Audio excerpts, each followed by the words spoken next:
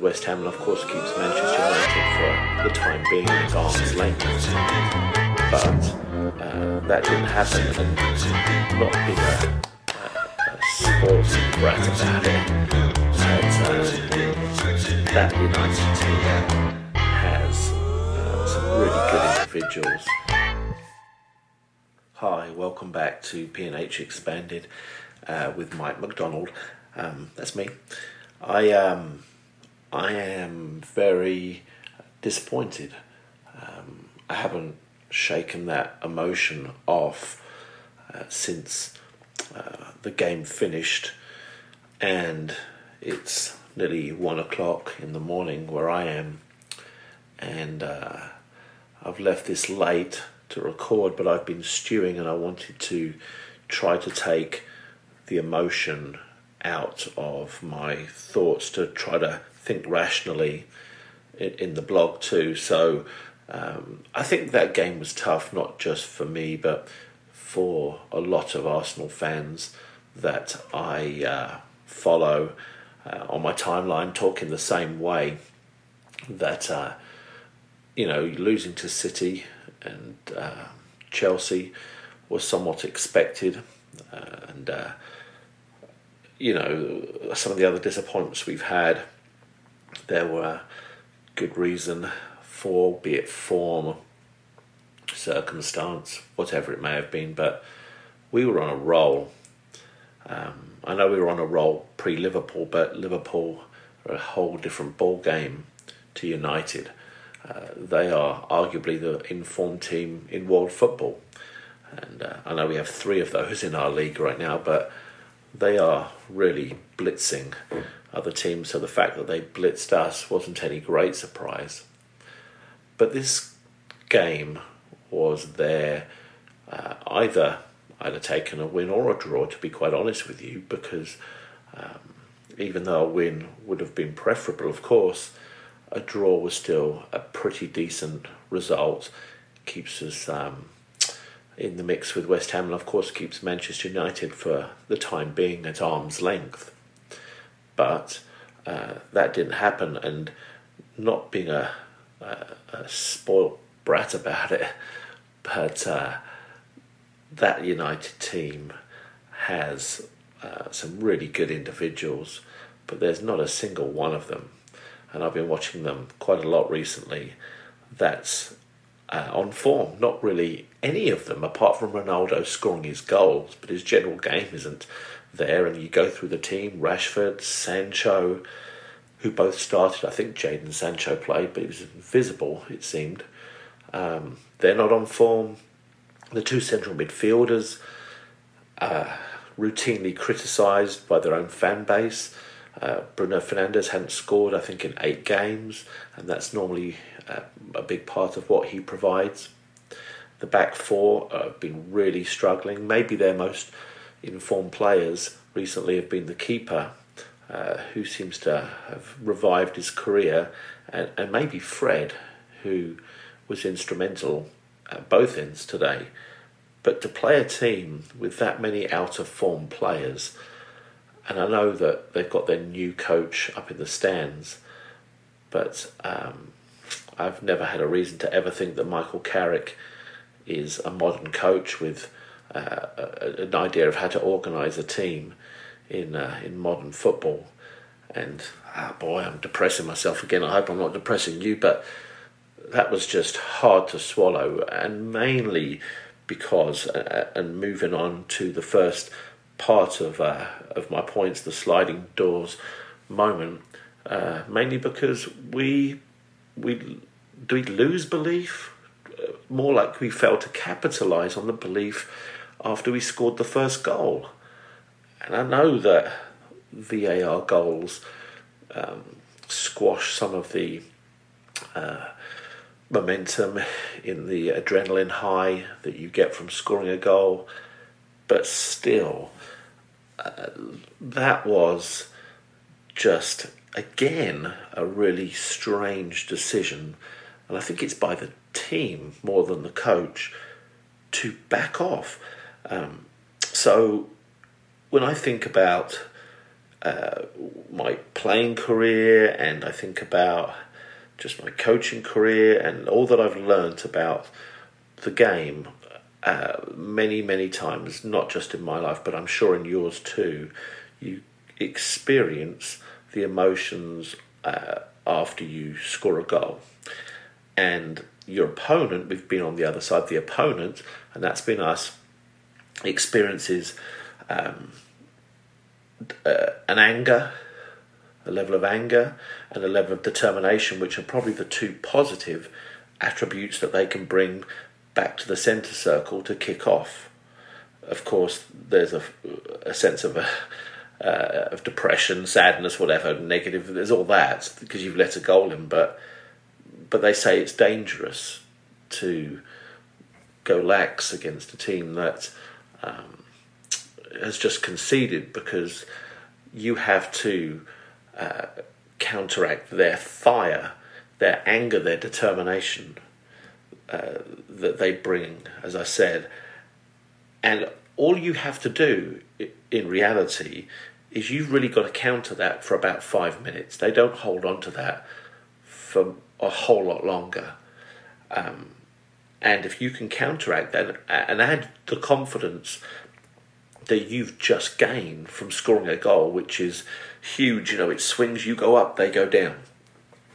And as long as you match them with a sense of similar passion that they're going to bring to the next 5 minutes to try to get back into the game, then you can press the accelerator and be the opponent, Manchester United or whoever it may be.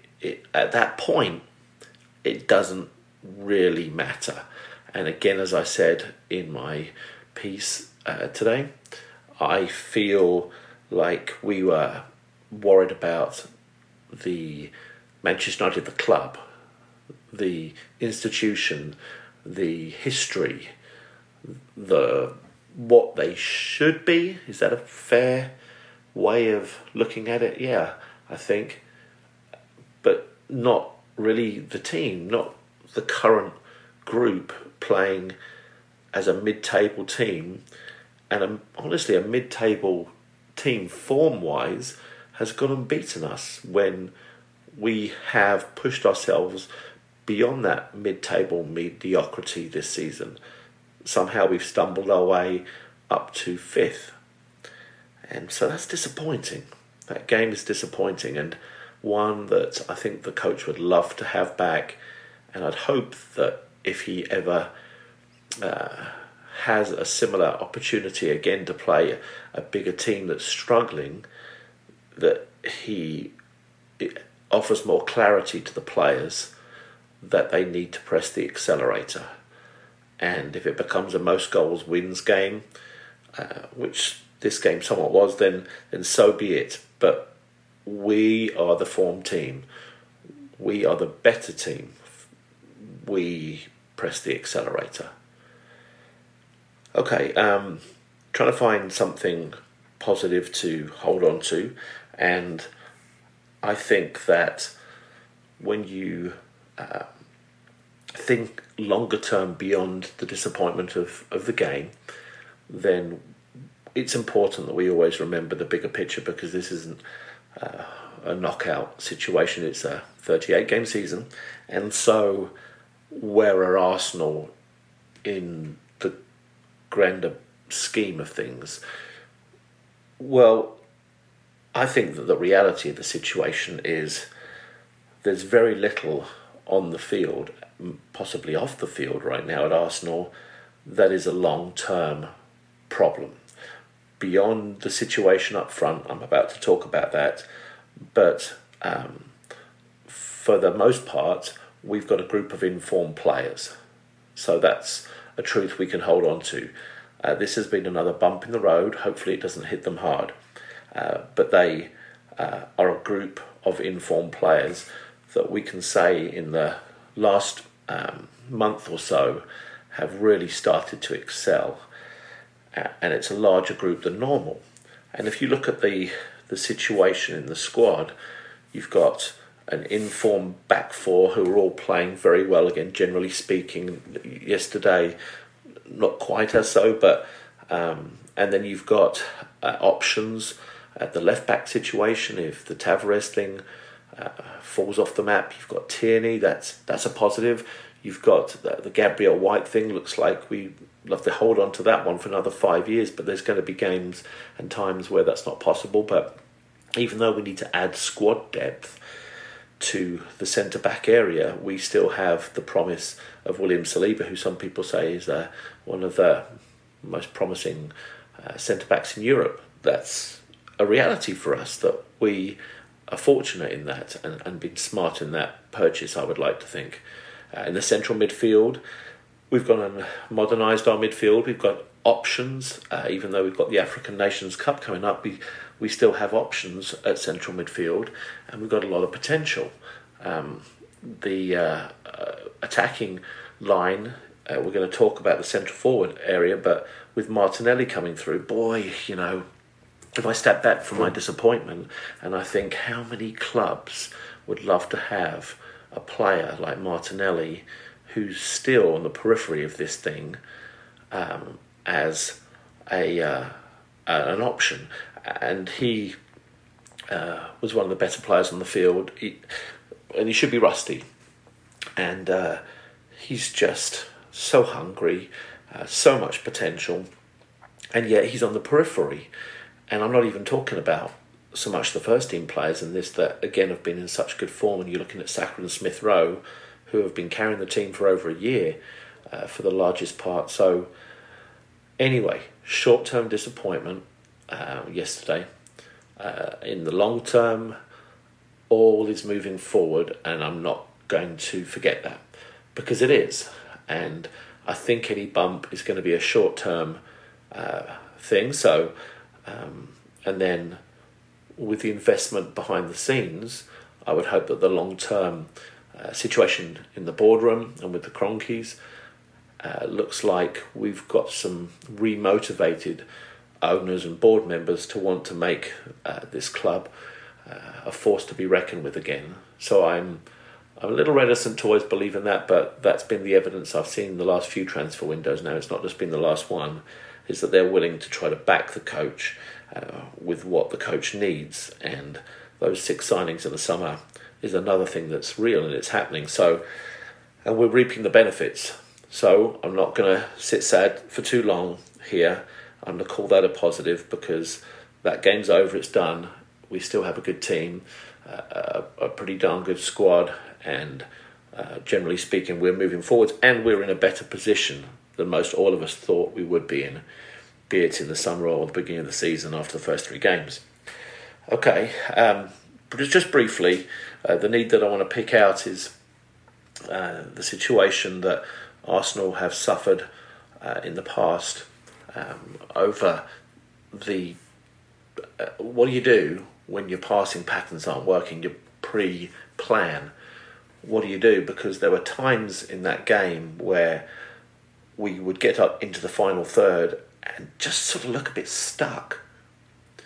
You get that feeling of these guys are just sort of passing the buck. I don't know what to do with it. What do I do with it? I'll give it to you, and I'll watch to see what you're going to do with it. But there doesn't seem to be a fluid situation where the players grab the passing pattern, chuck it out the window because it's not working, because you can't always control the other team, and improvise. And that was quite stark to me, because when I watch Manchester United, they're almost like a street team. Guys that have just shown up on the tennis court and called their mates, and they're just going to play football the way that, honestly, we all love to play, which is with very little, if any, instruction. But we're not stupid. We see that the modern game is more of a coach's game now, and there has to be a blend of instruction and improvisation. And I feel like we haven't found that balance there, and our players still look like they're second guessing whether they're allowed to improvise, is the impression I get. whether they should improvise, whether it's going to be criticised because they did improvise rather than recycle the ball again or whatever. So I think that that's something that is going to have to continue to be communicated clearly to them as to what they're expected to do, whether it's the Guardiola thought process of, I'm going to train you to get to the final third and you have to invent in the final third yourself, which honestly I don't believe. He says that, Guardiola, but I think it's still pre-programmed in the final third, just done very well. Or whether it's, well, I think I've talked enough about that. I think it just, the players need to have some clarity on that situation. Okay, here's the main body of what I wanted to talk about.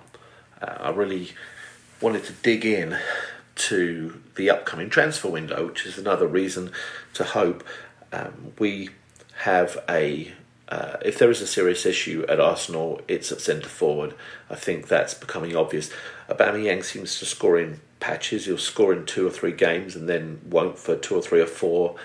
And that's, for where we're trying to get to, that's not good enough. But the bigger issue with Aubameyang is, again, as I said in my blog, he offers about half of what you need as a modern day centre forward, and the fact that he can't hold the ball up or offer any outlet for us when we're under the cosh is proving to be a consistent problem for the team. Regardless, even if he was the top scorer in the league, it would still be something that we'd need to address, maybe just as an alternative, having a player on the bench who, when Aubameyang has scored his goal, can come off, this player can come on, finish the game up, and when we're under the cosh, he can be an outlet and we can close the game off. But we don't have that in our squad.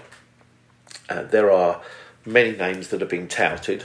I have a decent idea of the potential of these players. I write the transfer blogs for Le Grove, and so I have to do a lot of research to accomplish that.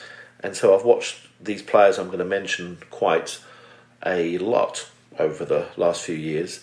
The name that's been talked about most recently is Darwin Núñez, who is a young centre forward at Benfica. I do wonder if people are getting excited about him because he is from Benfica, and I think we've seen over the years that Benfica and Porto seem to recruit very well and sell very high, and you normally get some very good centre forwards coming out of those clubs. Sometimes they go via the Russian league, but either which way, you seem to get some really good strikers coming out of that league. Darwin Núñez has the athletic profile. He's a big unit, and he's got a lot of the speed and agility and quickness that you need.